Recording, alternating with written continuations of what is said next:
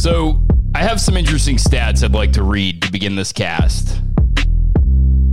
Tom Brady has now been to the Super Bowl 47% of the seasons he's been in the NFL. 47%. Steph Curry, the undisputed greatest three-point shooter in NBA history, hits threes that are rated about 43%. Let me recap that for a second. Brady, 47% of his career he has spent in the Super Bowl. Steph Curry, the greatest three-point shooter of all time, shoots at a 43% rate. Brady is more likely to appear in the Super Bowl than Steph Curry is to hit a three-pointer.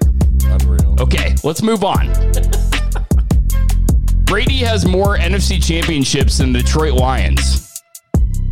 That one might not shock you as much, but let's go to another Lions fact, which is Barry fucking Sanders played in the league for 10 years. He's the undisputed, well, not undisputed. It's a hotly contested argument, but most people will consider Barry the greatest of all time. Played in the league for 10 years. 10,000-yard rushing seasons. 10,000-yard rushing seasons. Brady has been to the Super Bowl now 10 fucking times, people. 10 fucking times. So, guys, we're going back to our OG roots. We are doing a local cast, which we have not done in quite some time. But we got some Bucs fans in the house. You guys got to be pumped about Brady. Hey, fire the cannons, baby. Let's go. Fire them cannons. The Bucs live. Yeah. So, I mean, I've bet against Brady the entire playoffs, and that's kind of what Brady thrives on. He wasn't going against me specifically, of course, but he knows all the people out there were betting against him. Has he not been a dog in any game but the Washington game? They're underdogs the last 2 weeks. Yep. He thrives on that shit. Vegas did him a favor. He's a system quarterback. Yep. System quarterback. Well, if you follow him on social media too, I think he's like the ultimate troll. Like, he definitely shows you he knows that you're doubting him, and he's putting it out there for people to see. I love it. Oh, he reads all the news clippings. He's that kind of guy. Oh, yeah. I'll tell you what, I do like him a lot more ever since he left New England. I'm like, actually, he is kind of a good guy. He's not the douche I thought he was for the last 20 years. Well, yeah, when you're not playing for the evil empire. Yeah, and been beating my boys in the playoffs every other year. No, he's still definitely a douche. Let's be clear. I mean, Brady's still definitely a douche. It's just he's on your side now, so he's not as much of a douche. One funny thing that Derek said this year, and it's so fucking true, is we were watching a Bucs game with some Bucs fans, and then Derek just kind of looked over, the smug look he always has, and he goes, "Oh yeah, so now Brady gets no calls, huh?" It's so fucking true. When you're watching a guy beat you, he gets all the calls. Yep. When he's your guy, he gets none of the calls. It's just kind of the nature of the beast. But dude, honestly, what Brady did, it's been talked about a lot. It can't be talked about too much. It is the most incredible thing. If you're still on the fence about who the greatest of all time is, at this point, you're a fucking idiot. You're full of shit. Yeah. There's no way. A guy to come into a whole new division, one of the toughest divisions in the entire NFL, under a new system that's been proven to be tough for awesome quarterbacks. Bruce Arians hasn't just had scrubs as quarterbacks in his offensive systems. Peyton Manning, Ben Roethlisberger, Carson Palmer, to say a few. Yep. And for Tom Brady to come in first year and take the Bucs to without a preseason. No preseason, COVID era season. That's a great point, Jim. To come in and lead the Bucs to the Super Bowl, it's unbelievable. For the first team ever to host and play in the Super Bowl, only Tom Brady could have this written for him in the stars, man. It's unreal. I'm just waiting for another Spygate to come up, but I guess it won't, since he's not in New England. Well, Belichick's the real cheater and all that, right? Well, I guess he just absorbed all that knowledge and didn't have to do it again this year, and he took it all in. But he already knows all the plays that everyone's running. I mean, you saw it so clearly in the Green Bay game. He knew where he was going, like 3 seconds before he was snapping. Well, we'll get into the Green Bay game a little bit, but I want to talk about all the things that kind of led up to this, because I think it's pretty unreal, because it hasn't always been perfect, but nothing about Brady's career has been perfect. In fact, his most perfect season, he didn't win a Super Bowl. His 16-0, that was the perfect team.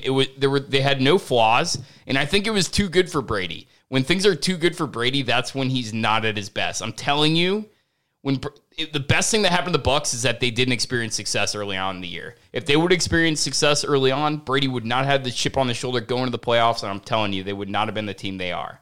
It's just amazing how much this guy thrives on just Tell me I'm no good. You know what I'm saying? Tell me I'm done. Please tell me I'm done, and I'm going to fucking go out there and show you that you are so wrong, and I have another 3 years left of me. Yeah, well, he had a stretch where he went 0 for 20-something on 20-yard passes down the field, and then comes back, and now it's like, pretty sure he's pretty much hitting all of those nowadays. Yeah, he's great downfield passer in the playoffs, especially. You know, we were talking the other day, and I was like, man, could you imagine if Tampa wins this Super Bowl, wins it next year? What you think he's going to say? Hey, Giselle, you know what? I'm actually going to play until I got one for all 10 fingers.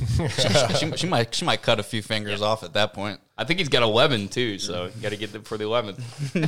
I think The six-figured man. That one's a little more girthier, right? That'd be a good picture, man. Well, with Tom Brady too, dude, I just think he brings some type of ambiance to the locker room and sets another expectation level without even having to say much. Just because of his pedigree and what he's been able to do, not only just from all the Super Bowls that he has, but for where he came from. You know, what was he, the 100 and what pick in the 99th. 199th pick in the NFL draft. Chip on his shoulder, coming out of Michigan. The guy's built it from the bottom to the top. So once he comes to a team, you see that elevation take place in players. He makes other guys better that aren't even on the offense. He makes the defense better. They know, hey, we need to get Tom the ball. Tom will get us in the end zone. Tom's going to get us to score. That kind of stuff you can't teach. A guy exudes that, and the team absorbs it, and you see the energy on the field. It's way different, and it's unbelievable to see. Yeah. Fuck Mo Lewis, by the way. I don't think I'll ever forgive him for knocking Drew Bledsoe out. Me either, man. Who do you think's had a better career, Brady or Giovanni Carmazzi? I don't know, man. I was actually looking for pictures of Giovanni Carmazzi is part of the Brady Six that was drafted ahead of Did Brady. he go to Connecticut? I'm not really sure, but he was drafted by the 49ers, who wanted Brady. And the guy, you can't even find a current picture of him. He's literally out in the mountains. It's ironic that the guy that the Niners picked over Brady turned into, wait for it, a goat farmer. Giovanni Carmazzi is a goat farmer. Do you think he has a goat named Tom Brady? She should. Better. Wasn't Chad Henne at Michigan? He was the one starting over him. No, it was Brian Greasy. I thought Henne was there as well. No, that was later. Yeah. Okay. That was later.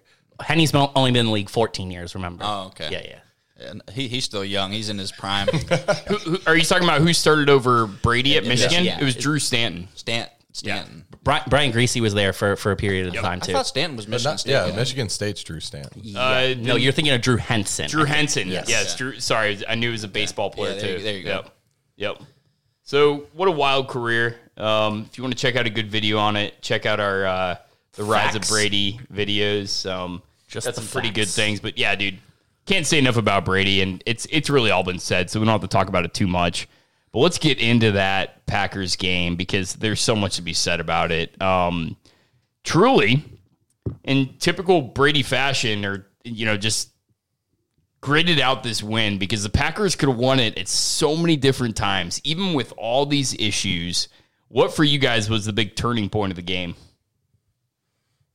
Right before halftime. Yes. I mean, yeah. So the start of the second quarter was obviously it was huge to kind of get some breathing room.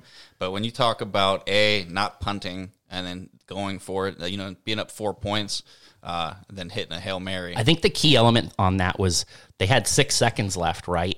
And then they put 2 seconds back on the clock because typically one play in the NFL on a shot like that takes about 7 seconds. So they figured, hey, we take this shot. If it doesn't, if it goes incomplete, we got 1 second left to kick the field goal. We can run the team out there and kick the field goal, right? Because it would be an incomplete pass. And if you look at the play, it actually took exactly 7 seconds for Scotty Miller to catch that touchdown pass. So the two seconds that they put back on the clock right there were critical in terms of making that call, I think. Or maybe whatever. But and then you go back to me, I thought that this game had many different elements where there were some turns for sure, right? Because at one point in time, it looked like, all right, it's going to be 7-7, and this is going to be a shootout, right? After the Packers scored that the first touchdown in the game, but then the Bucks pull away, and then the Bucks, Brady starts throwing picks on 3 consecutive drives, And Trust me, I was pumped because I got smoked on taking the under there. So I'm like, drive down, interception, perfect. Well, Jordan Whitehead at the start of the second half forces the fumble, sets up the Bucs up to score another touchdown. Cam Braid on the score from Brady. They're up 28-10 at that point, right? And then Brady starts with the picks, but also Jordan Whitehead not being on the field set up, allowed the Packers to do 8-play 75-yard drive and then a 13-play 68-yard drive, both for touchdowns. That was the last touchdown they scored in the game, though. Yeah. So Todd Bowles, whatever his in-game adjustment was at that point, figured it out to be able to play with Andrew Adams and Mike Edwards as your safeties. Well, those are back-to-back huge plays that you're talking about, too. When you say at the end of the half, I think it's inexcusable for the defensive coordinator to be calling single high safety with man-to-man on the outsides. You had Mike Evans lined up wide right, Godwin's on the slot to the left, and you had Scotty Miller out wide left. Well, they actually brought Miller back in and stacked him so that Brady knew the coverage that King was going to play on it. But to sit there and do a single high safety with 6 seconds left, it's unbelievable to me. And then Kevin King already had given up the touchdown to Mike Evans early. He got burnt. You got to give somebody like that help. And to see a guy get put on an island like that, I think that was a huge mistake and swing in the game. No, so a topic from last week is we were talking about, have we been underrating Matt LaFleur? And we have not.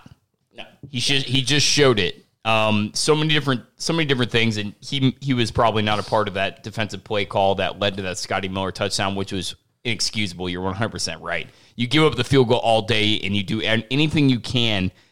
They were trying to prevent the first down. What are you doing? There's only a few seconds left. Who gives a fuck about the first down? Like, just prevent the touchdown. That's all you got to do. It's like the most fundamental part about football. At right? a minimum, 2 safeties back there, if not 3. Yeah. And you're running a prevent and then keeping those guys, again, before the field goal marker. And if they happen to get it, 3 points. But to give up a touchdown like that, embarrassing. It really was. It changed the whole complexion of the game because then obviously, the Bucs had the decisive advantage coming out in the second half. It put the Packers in the hole. They had to play a game that they're not used to, where they're all of a sudden passing first.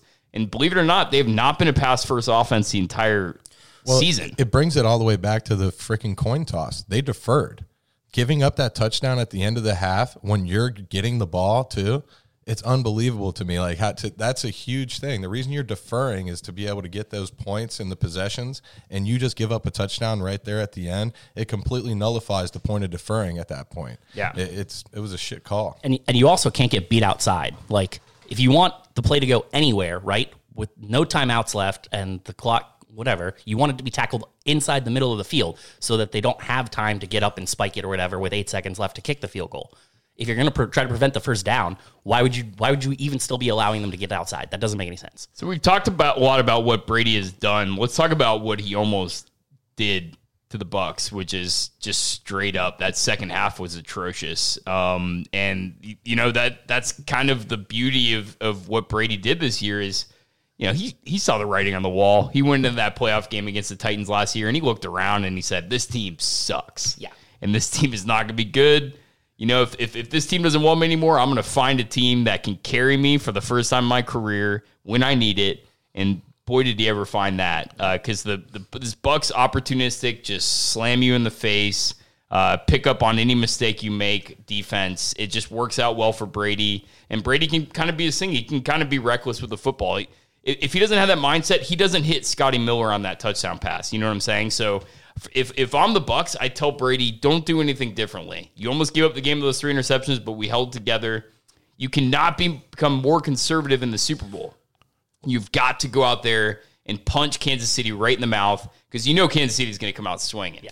Well, also you have to imagine that Tampa team from what they've experienced and come from.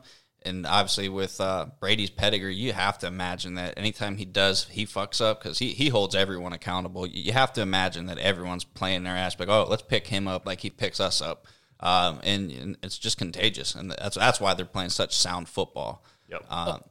I mean, that's absolutely part of it. They also have a lot of really good players on defense, right? Like, we've talked about some of these guys that they've brought in. With Shaq Barrett, led the league in sacks last year. He absolutely worked David Bakhtiari's replacement at left tackle and stuff when he was over there. JPP, too. They sacked Rodgers 5 for 32. He was under pressure all game. Every time once they stopped the run, which the Bucs were the best team against the run in the NFL this year. So they were going to stop the run.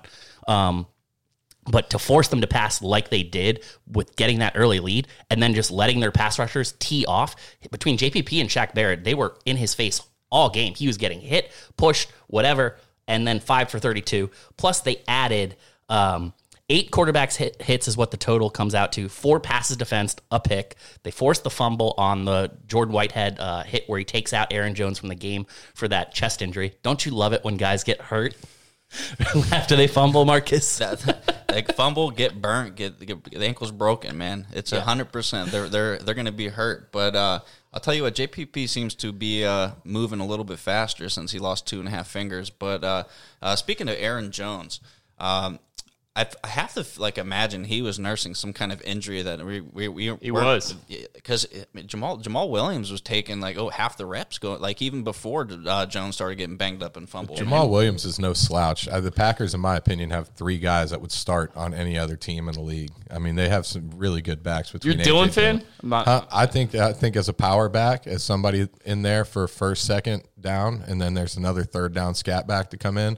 Dude, there was a play in that game where he got hit on the line, was tackled. He put his arm down on the ground and basically just pressed a guy, squatted him up, and ran for another 6 yards. I'd never seen something like that in a long time. Man. Have you watched him a lot this year, though? He does not look like the guy. He doesn't look like he can lead a backfield, to be honest. I mean, rookie early, but just saying, those guys, they had a dominant three-headed monster back there, especially with Jamal Williams, because he's similar to Aaron Jones, but even bigger. He's bigger than Aaron Jones, but he can also still run the pass routes, catch it. Rodgers was super high on him in the offseason. Yeah, dude, he's a baller for sure. I think when you look at A.J. Dillon, what the Packers saw when they drafted him, when they decided that they're going to take a backup quarterback and a backup running back and a backup tight end, this in the draft this year, was they saw a guy that looks like Derrick Henry, right? Like he does look like that a little bit in terms of he's fast and he's big, he's thick, right? He doesn't have the best hands, so Henry's a little bit better pass catcher, but that's what they're trying to go for when they drafted him. And obviously they're thinking, Aaron Jones may only be here another year or two, and then he's gone. So we need to get somebody in there. But I think it's still a wasted pick in terms of you shouldn't be taking a running back that high, especially when you've got a good pair. If you're saying Henry's a better pass catcher than Dillon, he must really suck at catching passes, because literally Derrick Henry might be the worst pass catcher in the league. He doesn't have a great history of catching passes, to my knowledge. But he was really good in college at Boston College. He had a bunch of 200+ yard games, similar to what Derrick Henry kind of does in terms of stylistically. So Derrick Henry just broke his record for most receptions in a season at 19. Yeah. How many of those are screen passes? Yeah, all of them. Literally every single one of them. Probably. Guaranteed. Yeah. I mean, that's the same thing that you're going to get out of A.J. Dillon in the past game. I mean, I'm just saying, that's a significant weakness. It's actually a underrated weakness about Henry. As good of a season as he had, when they are out of games, they literally take him out. Yeah. He's not even on the field, which is that's a liability. You can't running backs nowadays, and that's my point on Dillon. He's not the guy. He would have been great in the 90s, I think. I think Derrick Henry would have dominated the 90s. Oh my God. But we got a little sidetracked. We were talking about Brady, right? Trying to give away the game, almost kind of getting the yips, but coming to a team that can back him up, a defense that's going to get him stops. What were the difference in the last 2 games in the Bucs defense? 2 players that were added to the team over these last 2 playoff games. One, Devin White, who Pro Bowl snub, unbelievable, and then Vita Vea coming in and making a big impact, playing way more snaps than I thought he would play in that game, coming off a broken ankle? Yeah. I think he came back from. It was great to see them, especially Devin White. I don't think that there's a better inside linebacker in the league right now. His second year in the league, and that kid flies. He's a monster. You can definitely make the argument. It's for sure. unbelievable the postseason that he's having. And then another one, Sean Murphy-Bunting, stepping up crazy for the Bucs with 3 postseason interceptions right now. The only other cornerback, I can't recall who the other cornerback is. He tied somebody with 3 interceptions in the postseason. I can't recall who it is. Forgive me. But the defense is stepping up in all the right times, and it's awesome to see. Brady finally getting some backup, and it's going to be awesome to see this run. Yep. Well, he certainly cannot throw 3 interceptions against the Chiefs, but they got to do everything they can to keep that aggression in him going into this next game. and we will definitely talk about the Chiefs game in a second. But I do want to stick with the Packers because there's been some smoke all week long about Aaron Rodgers, and you can't tell me that Aaron Rodgers wasn't looking across the field at Brady with his hot new girlfriend, driving around in his Ferrari, his Bucks red Ferrari, and just looking over and just being like, why not me? Why did I sign this fucking extension? So we could have so many quarterbacks on the move, and one of them could be the MVP of this year. It's not up for debate. He will win the MVP. I don't even know when that's going to be announced, but should be this week, I think. Yeah, this weekend. Statistically, it's not even close. And dude, Rodgers has had an incredible year. But what do you guys think happens with this Packers situation and Rodgers? Well, he said on record his future is a beautiful mystery. He just dropped the acid. What a tool. That's why. I mean, I love that. I don't know. If Jordan Love wasn't drafted this past year, I mean, I would say, of course, he's coming back. He's just going to use leverage to try to get a contract extension, especially coming in the end of his career. Off an MVP season? Yeah. Exactly. I mean, come on. He might be older, but he's the MVP of the freaking league. And if Tom Brady and Drew Brees are setting any precedent, it's that, hey, he can give you. I think Brady's still 7 or 8 years older than him. And I'm saying, so obviously it's proven that you can get great years out of these older quarterbacks, especially the way they're protected right now in the league. It just is, it's easily can be possible. And I thought that he would have that leverage there.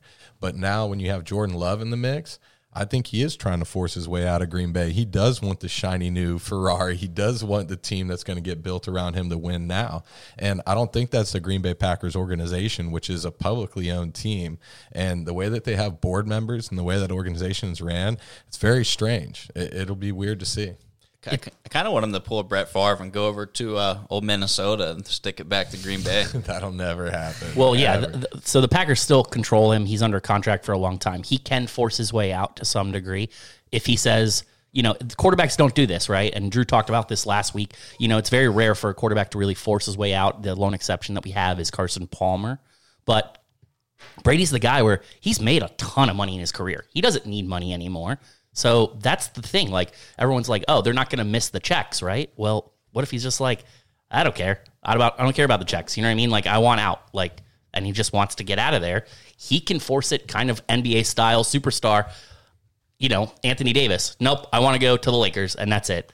I'm not playing the rest of the year, And Brady could potentially pull that off. Or Rodgers could potentially pull that off. I don't know that he has just one team that he'd focus on.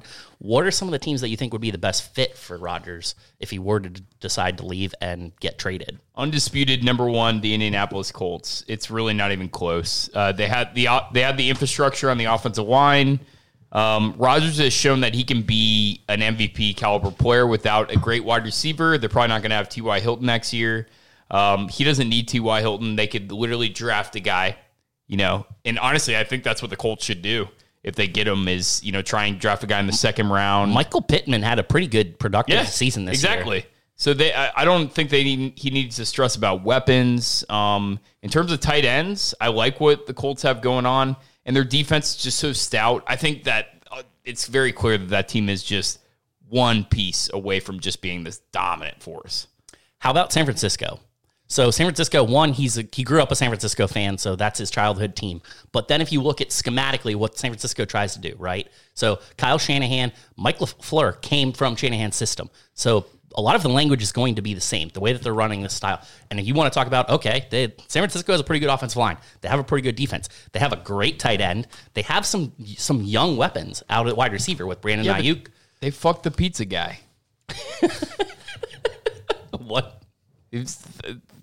Rodgers grew up watching the 49ers his entire life, and he had this beautiful blonde with big tits that he thought he was going to go to. They said they were going to draft him number one overall, and they fucked the pizza guy. They went out and got Alex Smith. I'm just saying it would be a good situation. So let's just a better one than the Colts. I think the Colts landing spot is Matt Stafford. I think Stafford fits the mold for the Colts better than anything, and I think better than Rodgers. I think Rodgers is a better fit as far as what I could see San Francisco being, getting over to San Fran, being a California kid, the defense that's finally going to be healthy back there, John Lynch running the organization, and the Kyle Shanahan offense, I think it's definitely Let's be something clear, that's more enticing. The MVP of the league is a good fit anywhere he goes. No doubt. Yes. But I'm talking about for him in general. Yeah. You're talking about just like the setup? Oh, yeah. Yeah. Kittle at tight end. Are you kidding me? And then Ayuk at wide receiver, mimicking, mirroring what Jim's saying. He has weapons out there for sure. And then that defense, it's unreal. I think it'd be funny. Obviously, this team's way over the cap, but could you imagine just seeing like the headline that Packers are trading Aaron Rodgers? And obviously in your head, you're like, all right, he's not going to beat my team. I'm done dealing with Rodgers. And then it says to the Philadelphia Eagles, and then you got to deal with so and so's family rooting for him for the next couple of years. Dude. Talk about the highs and the lows. Can you think of any? Indy. The Rams would be a great fit for him if he wants to go to a team that has a chance to win. I just don't think the Rams have the assets to acquire him.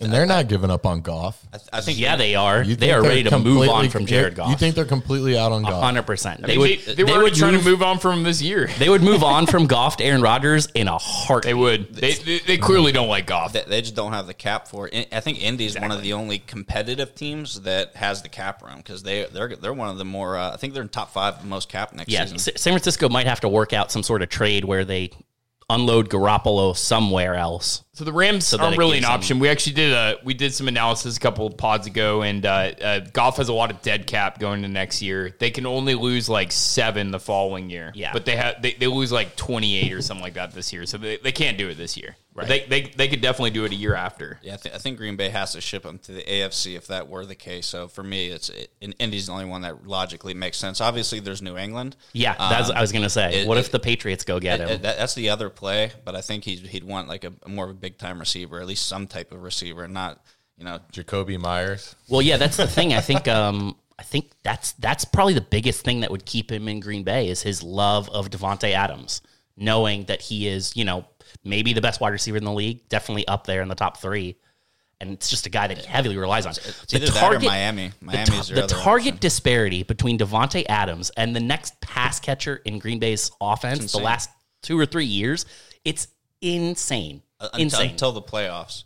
Because people started shadowing, Devontae. Well, yeah, they roll the coverages more. Yeah, but all season you'd look at, you pull up the stat sheet. Devontae, 13 catches on 18 targets, and no one else had more than 4 targets. I think he has more than like the next 3 pass catchers combined or something stupid like that. Well, but the most likely scenario I see is him coming back to Green Bay and Green Bay doing the same thing they did with Favre and him in that same situation. Now Jordan Love's going to have to do the same thing, sit there for 2 to 3 years, and that's going to be what it is. I think they will get to re-sign the contract for him because, again, like you said, 49ers probably doesn't have the room for it. I think Matt Stafford makes more of a sense as far as cost because they won't have to give up as much to get Stafford than they would to pry Aaron Rodgers from Green Bay. You think, though? Because he's 5 years younger. What's the draft capital? Stafford is 5 years younger than Rodgers. So, but the situation and what they would have to give up, I think the Packers would probably ask a bigger asking price. You got the MVP of the league,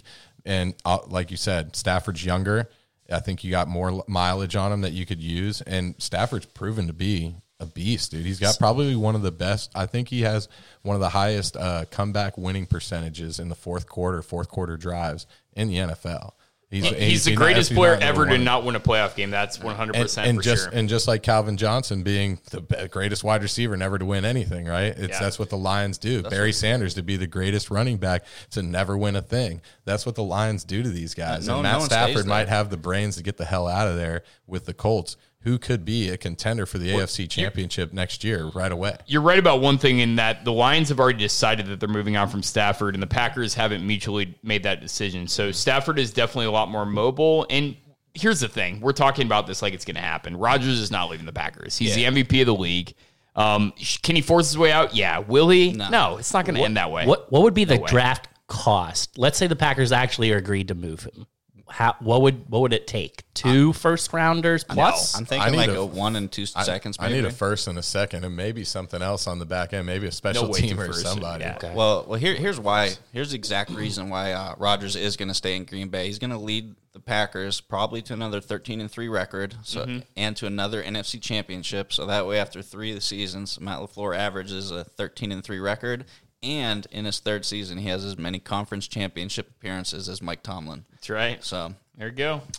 You know, I had to slide something in there. I keep those numbers in my back pocket. Matt LaFleur Tomlin comparison. I did not expect that one. Well, you talk about bitch ass coaching decisions. It kind of clicked back into my brain.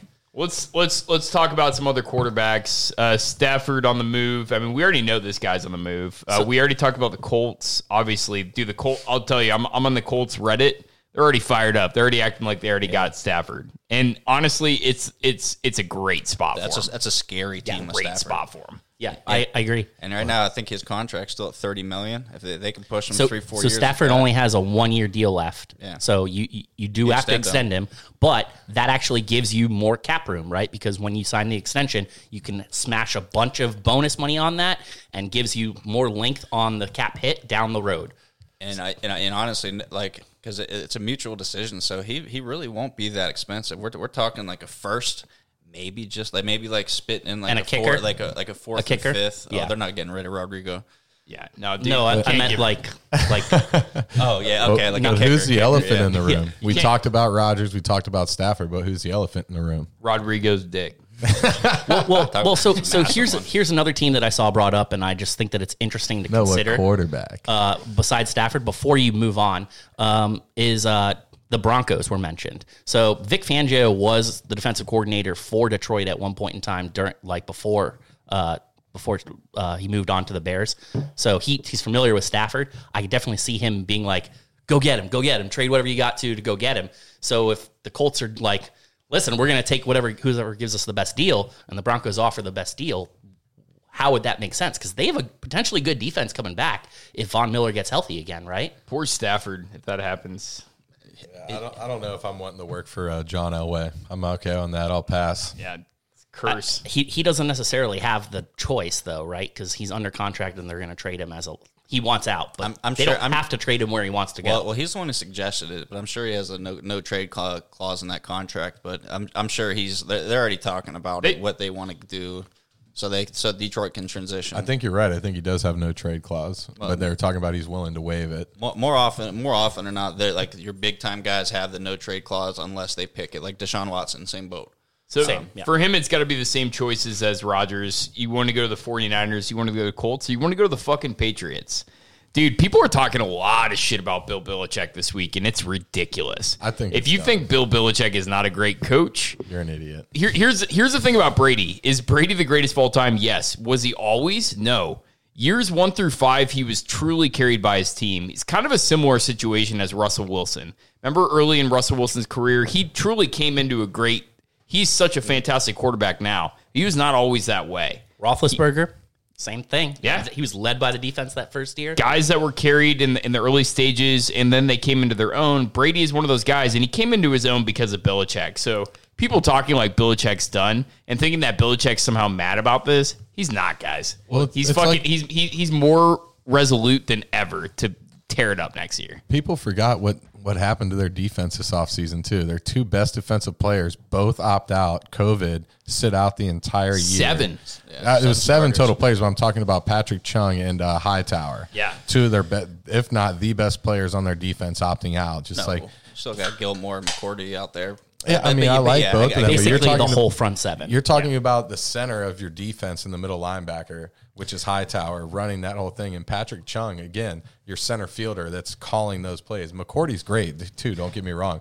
But axing 2 of your best defensive players that right off the bat, that's insane. And not knowing who your starting quarterback was going to be, what'd they say, Stidham was going to be the starter from the beginning of the year until they got Cam Newton at $1.2 million. Well, they always have the debate whether it's Belichick or Brady, but truthfully, and obviously you just brought up a great point about him having to develop a little bit. I think it was really just the perfect storm. You have a great coach and with a guy who has the will and drive to win, and they're both obviously very intelligent. And I'm sure they learned so much from each other, and that's what led to. It's a mix of both. It's a mix of both. They proved that when they had Jimmy Garoppolo and Matt Castle winning games and getting them signed to monster contracts. And Jacoby Brissett. I mean, they've proven that it's not just Tom Brady.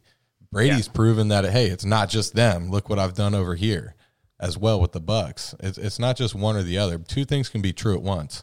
For sure.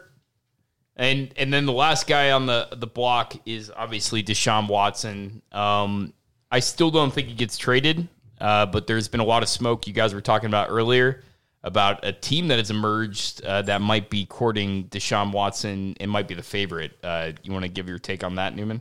So supposedly Deshaun Watson actually ranked the Jets as his desired location because of their head coach, Robert Saleh, who he saw what he did, and he saw that they brought in Matt LaFleur to run a similar system to what San Francisco's running.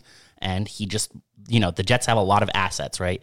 I saw one potential proposal where the Jets trade 3 first-round draft picks. They trade the number 2 this year. They trade their early pick next year, and then they trade whatever their first-round pick in the following year, right? That would still allow the Jets to have a first-round draft pick this year and next year because they have both the Seahawks picks for those years due to the Jamal Adams trade.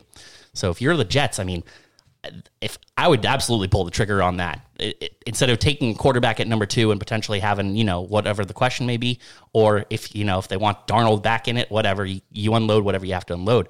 That's a great deal to get Deshaun Watson, who's, arguably an MVP caliber candidate and one of the best quarterbacks in the league. What I would personally love to see, I'd love the owner just to say, kiss my ass, come out and play. You're under contract. Get it, obviously, unless someone gives the farm for it. If you show up, if you're not going to show up, I'm going to fine you. I'll sit your ass on the bench, and we're just going to be miserable together. So here's the thing about that. Do you know what his contract is for this year? How many millions he's going to make? He's going to be making a lot. 10. His contract this year is $10 million. He made like 23 or something this year. So he's basically like, okay, whatever, I can sit out this year because it's only $10 million, and then it jumps up in salary the next several years, right? So that being the case, he does have some leverage. He also has a no trade contract or no trade clause in his contract, so he actually can decide where he wants to go. If they try to trade him just to bumfuck Egypt, he can say, nope, fuck that. You're not doing that, right? So he does have a lot of leverage in this situation. We have yet to see a quarterback really use that leverage outside of the Carson Palmer deal, though. Yeah, but how much dead money is Houston going to have over the next how long was his contract? 7 years? No, I think it's only like 4. No, He signed like a $400 million deal. It's not that big. He's surprisingly tradable from what I read. Yeah, but you said you mentioned bumfuck Egypt. Is that where the Jaguars are playing next year? They should be. I thought they were trying to go to London still. 4 years, 156. Yeah. I for some reason, I thought he was signing something under Mahomes and just slightly shorter. Well, but you're still talking almost $40 million a year. But I think it's going to have a lot to do with their coaching hire. That's one of the vacancies that's still out there, and now they are talking to Eric Bieniemy, the offensive coordinator of the Chiefs. Well, that's what I mean. So now it's kind of interesting to see, are they going to kowtow a little bit to Deshaun Watson's demands and what he's wanting and to keep him there? Or are they wanting to unload and completely rebuild coming off the Bill O'Brien era that was awful, to say the least? And then you have Deshaun Watson, though, who if I'm the Miami Dolphins or the New York Jets, I'm going after him full force. To see what he did this year with no DeAndre Hopkins, that was unfreaking believable. Yep. That team was scraps. And that kid still went out there and balled out. To have a guy at that age with that type of talent, I'm going after him with everything I got, especially if I'm the Jets or the Dolphins. Led the league in passing yards. So $67 million in dead cap if they get rid of him, when they get rid of him this year. Wow. Yeah, and over 4 years, but it's a lot of freaking money. Right, but if you're gonna trade him, that's just that season. If you're gonna trade him, 51, 10, 5. If you're gonna trade him, you are prepared to tear down, so you can afford to suck and just have a high salary. It just goes to what we've been saying for weeks, which is that Deshaun. It's a fun thing to talk about. Deshaun Watson won't be traded. Aaron Rodgers won't be traded. The guy that will be traded is Matthew Stafford. But it's fun to talk about hypotheticals. Yeah. Let's and you never know. Let's switch into the UFC real quick. We got the McGregor fight from last week. McGregor goes down. Second round. Should we care?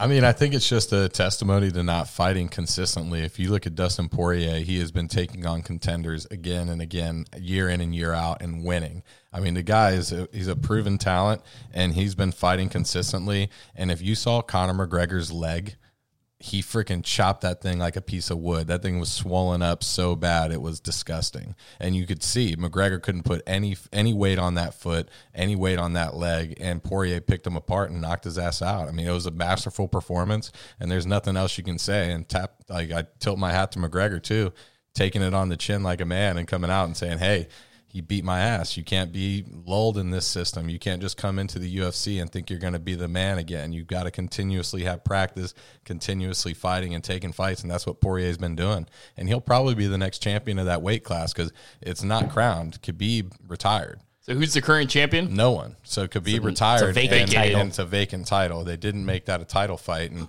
really, Poirier is the guy who should have the belt right now because he's beaten Justin Gaethje as well, which that was supposed to be the baddest man on the planet. And that's who Khabib just beat previously, right before he retired.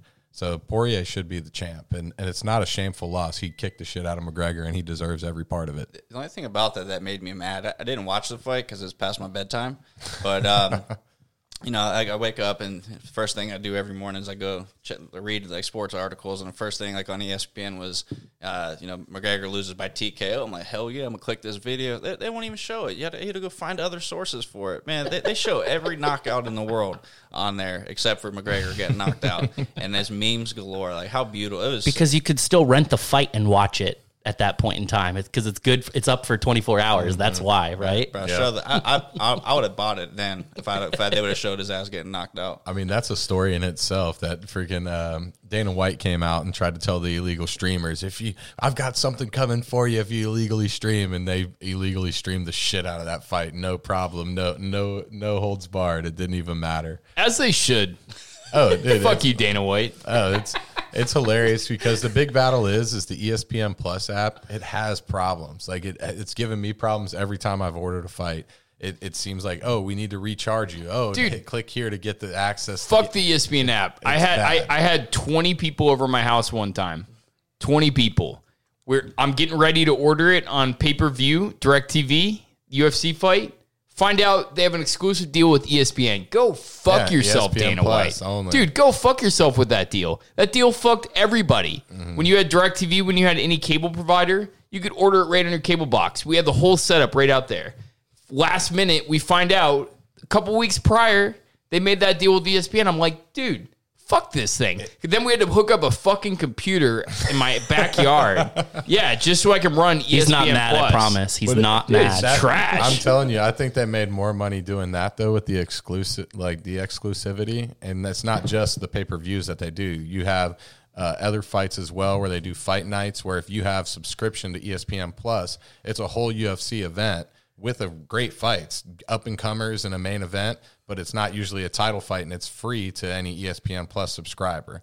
So I think they are doing the right thing by the business. They're making more money. It's more lucrative for them going through that single platform because they're definitely getting major kickbacks from ESPN all day. Yeah, they're making money. Let's see how that works out in the long run when less and less people are watching them. We'll see. Bellator is entertaining, but the one that people don't talk about is ONE FC, which is based out of Thailand, and UFC ex-champion Rich Franklin runs that organization over there. I think he's the president, and then also I'm forgetting her name, UFC, but she's the vice president over there as well, and they're running one of the biggest organizations in the entire sports world. I think they're fourth or fifth sports organization in the world, ONE FC. Speaking of Bellator and contenders, how about Michael Chandler in the fight right before the McGregor fight? Knocked out Dan Hooker. Knocks out the number 6 contender in the same division, basically, and then calls out Khabib with the Nature Boy ode. I loved that. I don't know if you guys saw that. He took it right out of Ric Flair's playbook. It was so awesome. And it was a way to make your debut.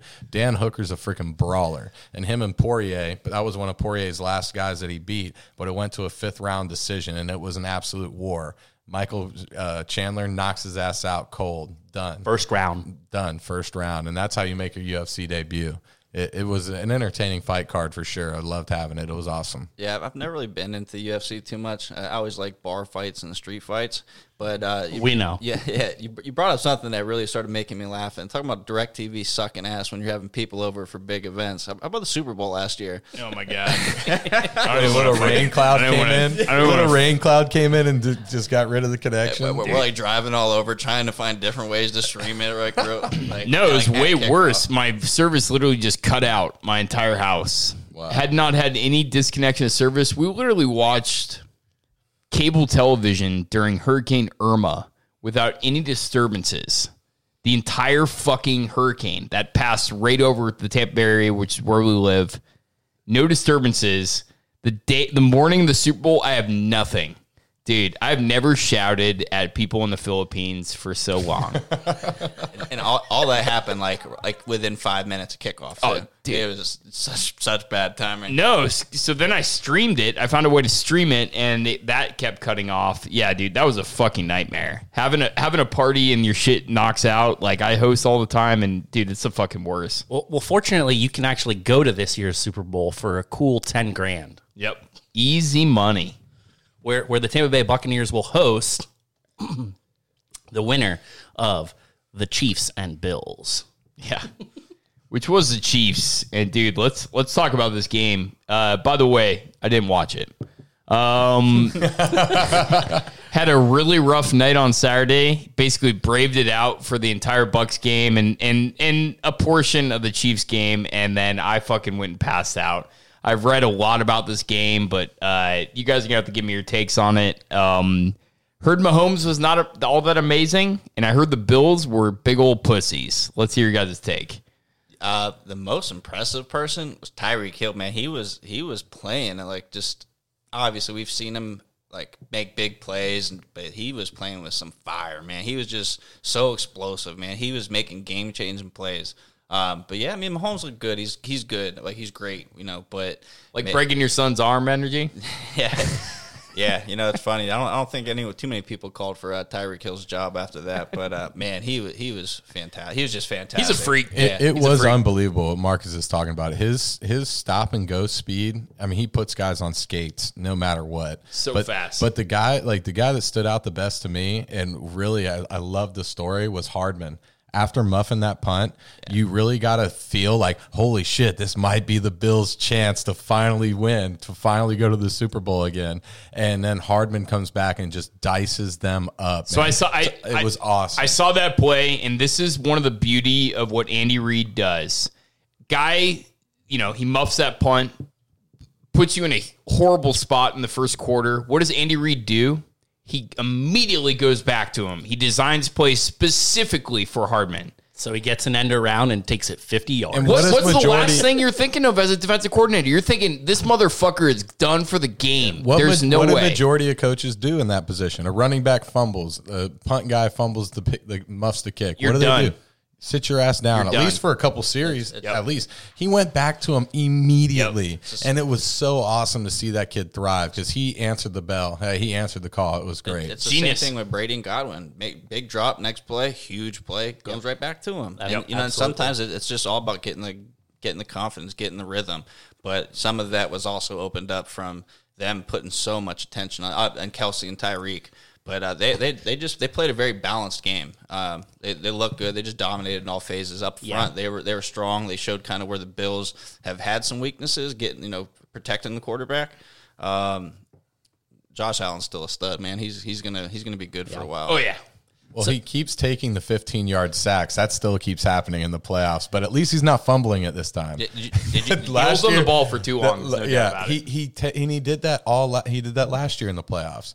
He ran around, but he fumbled it in those situations, especially the tough ones. I love him. I don't want him to ever stop trying to make those plays. But at some point, you do need to take your losses. You see the guys that are older in the league, Peyton Manning when he won his Super Bowl, Tom Brady, Drew Brees. Hey, if you don't have it, Sometimes you just got to eat your loss. Take that 4 yards and then live to play the next day. But when you go back 15 yards sack, holy shit, man, you're putting your whole team in a bad spot. It's a growing process, but Josh Allen's best play of the game was an incomplete pass. And it's I don't know if you didn't see it, but so he's running out of bounds. They're in the red zone. It's like 2nd and 4, and he's like 10 yards behind. Gets pushed out of bounds, and he was like floating in air. Like everyone thought he was sacked. Man, he glided. His feet were a couple inches off the ground. He just got it off for an incomplete pass. So it was 3rd and 4 instead of 3rd and 16 and out of field goal range. And that was such an athletic, incredible play to watch. So were you surprised at the outcome of that game, though? Yeah. What did you take betting wise? Oh, I got my ass smoked last weekend. Yeah, I had the Bills plus the points. So I wrote an article about it. You should check it out. It's pretty good. Oh, I did. And that's why I hammered the Bills. I thought that the Chiefs could win the game without Patrick Mahomes because I was not confident in the Bills' ability to stop a nosebleed. Their defense is very mediocre, middle of the pack across the board. 17th against the run, 12th against the rush. I'm sorry, I flipped those. But you can literally do whatever the fuck you want against the Bills' defense. They're not good. And then the Bills, they can't run the ball for shit. Essentially, their offense is Josh Allen winging it. And you can find ways to stop that pretty easily. But then also, they have to stop the Chiefs. The Chiefs are down 9-0. We got him right where we want him, right? Literally, Tyreek Hill sets the record for most receiving yards in a conference championship game. 9 catches, 172 yards. Oh, yeah. And then Travis Kelce catches 13 passes. What? That's insane. Yeah. So there was no way the Bills were going to win this game, in my opinion. I had the Chiefs covering and blowing them out, and they did just that. See, the Chiefs' lack of defense, and obviously they played really well. They're clicking on all cylinders, man. But their defense is what I really was riding the Bills with. Obviously, motion. Wanted Josh Allen to dive through some flaming folding tables, but I thought it was going to be a shootout, come down and late field goal. But hey, you win some, you lose some. I think the Chiefs defense doesn't get a lot of love because they are weak in the run. But when you look at the talent that those guys have between Chris Jones, Tyrann Mathieu, just to name a few, they can make some big plays, especially Chris Jones. If he's disrupting the middle right there, that guy is scary, man. He opens it up for Clark on the outside, the outside linebacker, defensive end. Yeah, Frank Clark's a good pass rusher, but he's inconsistent, and I think that's the same thing with Chris Jones. He can be dominant in phases. Obviously, he got paid because of his Super Bowl performance last year, but he's one of those players that I think ultimately is part of the reason what's going to cripple Kansas City going forward. He's going to be making $20 million a year for the next 3 years. This year he was on a franchise tag, right? No, they just signed him. Okay. It's like 3 or 4 years at right around $20 million a year. Yeah, so they better draft well in order. They're fucked. Yeah. We've talked about it a lot. They're fucked. Well, when I was looking at some of the contracts, because I'm like, how the fuck do you pay Mahomes and still have a team? Next year, he's actually only got a $25 million cap. And then it goes up, and he's going to, in a couple years, he'll have some 50, like 5-6 straight years of 55. They'll rework the deal. More money, keep spreading it down the line. More money up front, spreading it down the line. But they kept some cap room here for the first two or 3 years, I think, of the deal. But they had to because they've got a lot of money out. Kelsey's right around 18, Hill's around 18, Jones is around 18, and then that's already well over half the cap between 4 players. Right. And no matter what, Mahomes is worth whatever you're going to give him. Yep. Yeah. But when you're talking about 60% of your cap between 4 players, you start getting real thin. Yeah. So you're going to have a lot of turnover when it comes to positions because you just can't pay guys after their contract. Oh, definitely. That much money and one thing that the Chiefs have done really well over the last several years is they've also had a really good offensive line with Eric Fisher and Mitchell Schwartz being, Pro Bowler / All-Pro style players. Well, Mitchell Schwartz has been out most of the latter half of the year and is a possibility to come back for the Super Bowl, but they don't know. But Eric Fisher tore his Achilles in that game, and that's your starting left tackle. That's a huge loss. Especially what you see what the Bucs just did to Aaron Rodgers and them without Bakhtiari and what they're going to do to a backup. And then you have Vita Vea and Sue coming in on an interior push. It could spell trouble. I think Patrick Mahomes, like you said, he didn't look his best. And who would? Coming out of concussion protocol, had his toe that he was dealing with. He looked great for what he came off of after last week where nobody thought he was playing. We thought we were going to see do you want to hear his Chad stat line? I'm not saying nobody said 29 for 38, 325 yards, 3 touchdowns, 1 sack, 95.8 quarterback rating. If that's a bad game, sign me up. No, not a bad game, but what you said, it's an amazing game. But what you're talking about though is not that it wasn't Patrick Mahomes running around everywhere he possibly could be. It was a lot of Tyreek Hill, like we just talked about earlier, making great run after the catch. Patrick Mahomes played great coming off of that. Yeah. But when you get rid of 2 of his best offensive linemen, especially when you got him out, that's big time, especially with the pass rush that the Bucs are showing. Yeah, I don't think the Bills are capable of taking advantage of that. And the linebacker core that the Bucs have in comparison to the Bills. When you have Devin White and Levante David as 2 of your interior linebackers, it changes the entire shape of the game. If JPP blows off another half a finger, he's going to have 3 sacks the following Sunday. At least. He might set a Super Bowl record. So here's a freezing cold take for you. The Bucs are going to get fucking creamed. We'll get into that next week. The Bucs are going to get fucking creamed. Way. I already know why. Bucs are going to get fucking creamed. They've been cruising along. I watched the Packers. I saw that game. They faltered every opportunity they did. The Saints just weren't themselves. Dude, Brady's got this blessed way about him. You're not getting by on the Chiefs. I'm sorry. You guys are going to get fucking playoff football. That's how it goes. Injuries, when you don't have Taysom Hill or you don't have Latavius Murray, that's what you got to deal with. Let me tell you, I'm certain that I'm wrong because I've been wrong the last 2 weeks. I've been wrong the last 2 weeks. I took them against Washington, of course. But I 100% took both their opponents in the last 2 games. I thought the Packers were going to destroy them. I still think if that fucking magical play by Brady at the end of the half doesn't happen, the Packers come out in that second half and they take care of business. What people continue to underestimate about the Bucs is their offensive line and what they've been doing with their offense with the tight ends to help those offensive linemen. But Ali Marpet, Ryan Jensen, Tristan Wirfs, those are 3 badass offensive linemen. Those aren't chumps.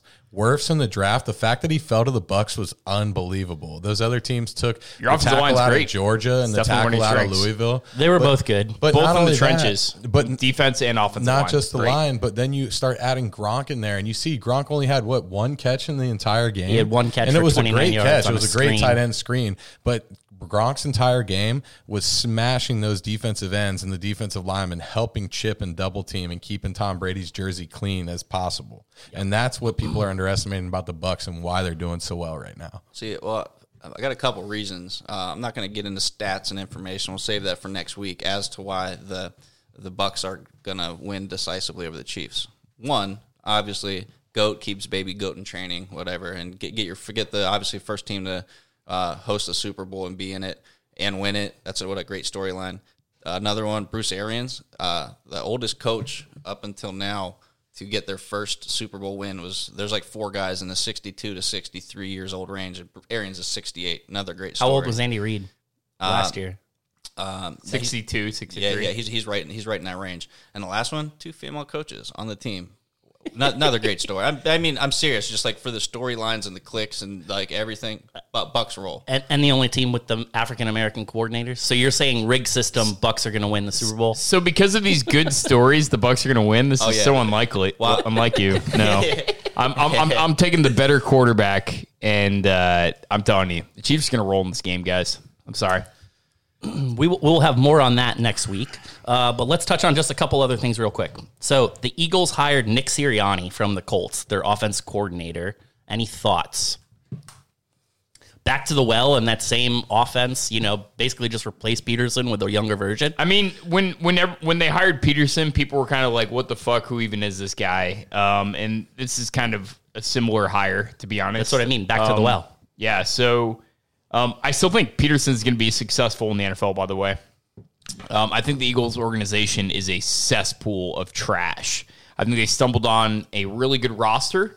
I've actually been pretty active in saying that I hope the Vikings go out and get Doug Peterson as their offensive coordinator this year because he's not in talks for any head coaching positions, which, by the way, I think is fucking bananas. Well, there's only one out there now. The guy, but even in the onset, when he got fired, he wasn't really talks for anything. I think that's fucking bananas. The guy just won a Super Bowl 3 years ago. This was obviously about Wentz. And that's all it is. It's between the ownership and Wentz. And that's what the wackest stuff Carson is Wentz is a bitch. And that's all it's about right now. And they chose Wentz over Peterson.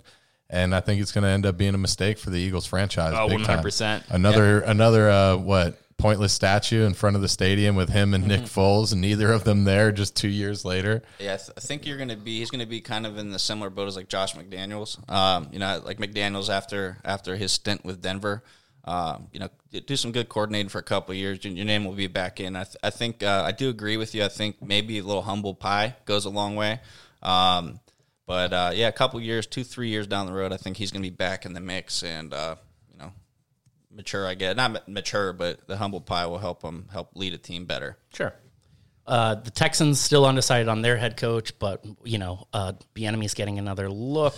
Any thoughts on who goes there? Any guesses? I think it's Bieniemy. It has to be. To keep Deshaun. I think they go after Bieniemy. They get him hired. Deshaun Watson, all these tweets, all this crazy stuff dies down, and he comes back to the Texans franchise. Okay. Who's most devastated about the Combine being canceled? Me, right?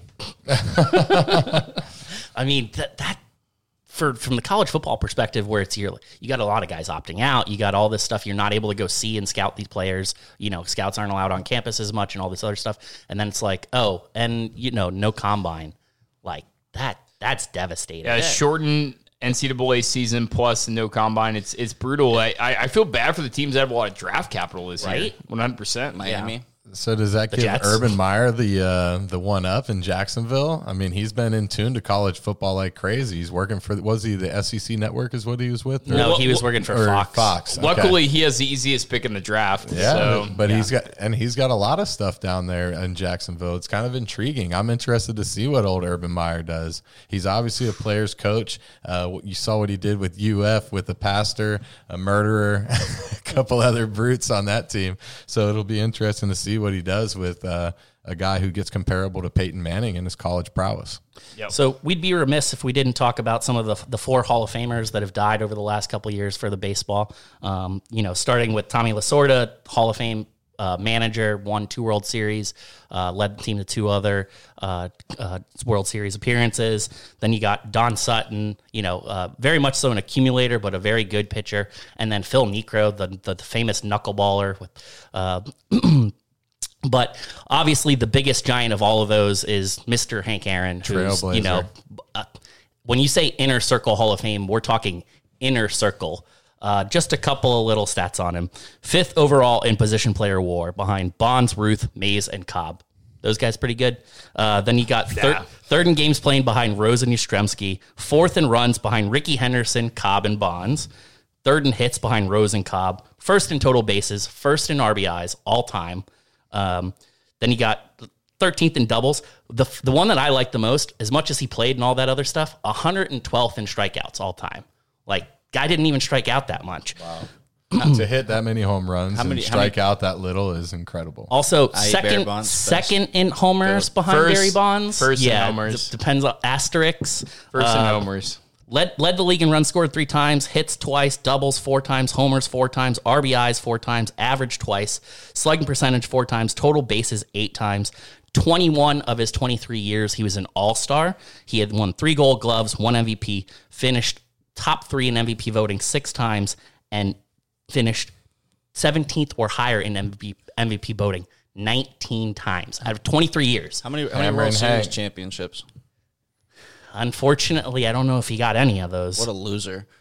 That's the thing about baseball. It is very much so a weak link sport, unlike basketball, which is a strong link sport. You literally can't blame a single player for not winning championships in baseball. It is football as well. Yeah. And so you'd look at Dan Marino, and we can go down that rabbit hole and those guys. If you're quarterback, much less so, but yes. So some of the ultimate Hall of Famers there, and then today, Major League Baseball announced that there will be no Hall of Famers elected this year in the 2021 calendar year. All right, guys. We're going to wind this thing down. This was our first. We actually did this all in the same room. We normally do this pretty remotely. So this is our first one in about 5 months. That's why it sounded a little better. But any closing thoughts, guys? Hey, go Bucks. Go Tom Brady. Can't wait to see them in the Super Bowl. First team ever to host and play in the Super Bowl. Tom Brady could be the first quarterback ever to win the championship in the AFC and the NFC. Tell me it wasn't written in the stars for Tom Brady and his destiny. If anybody's going to do it, it's him. Fire the cannons, baby. Fire them cannons. And I will have tickets for sale for all you new Bucks fans. You can slide into these DMs, and I'll give you a good deal on them. I'll tell you what. If that was written in the stars, then God's a bitch, because what a shitty storyline. A guy who wins continues to win. What a fucking dumb storyline. You know who loves that storyline? The sports memory. Yeah. No. So here's my thing about Tom Brady. I've not hated him his entire career, but I've not been a huge fan of him. I've also been a huge hater of the Bucks my entire career. Do gotta say this about the Bucks. I have been rooting for him all season long. And as much as I do think the Chiefs are going to crush them, I will be rooting for the Bucks on Super Bowl Sunday. You can 100% take that to the bank. Expect a lot of great content from us, though. Yes, sir. Come one, come all. Bring them on. I'll take the bandwagon Bucks fans. We need everybody on Sunday. That's right. All right, guys. From all of us here at the Sports Memory Podcast, thank you so much for joining us. Have a great night.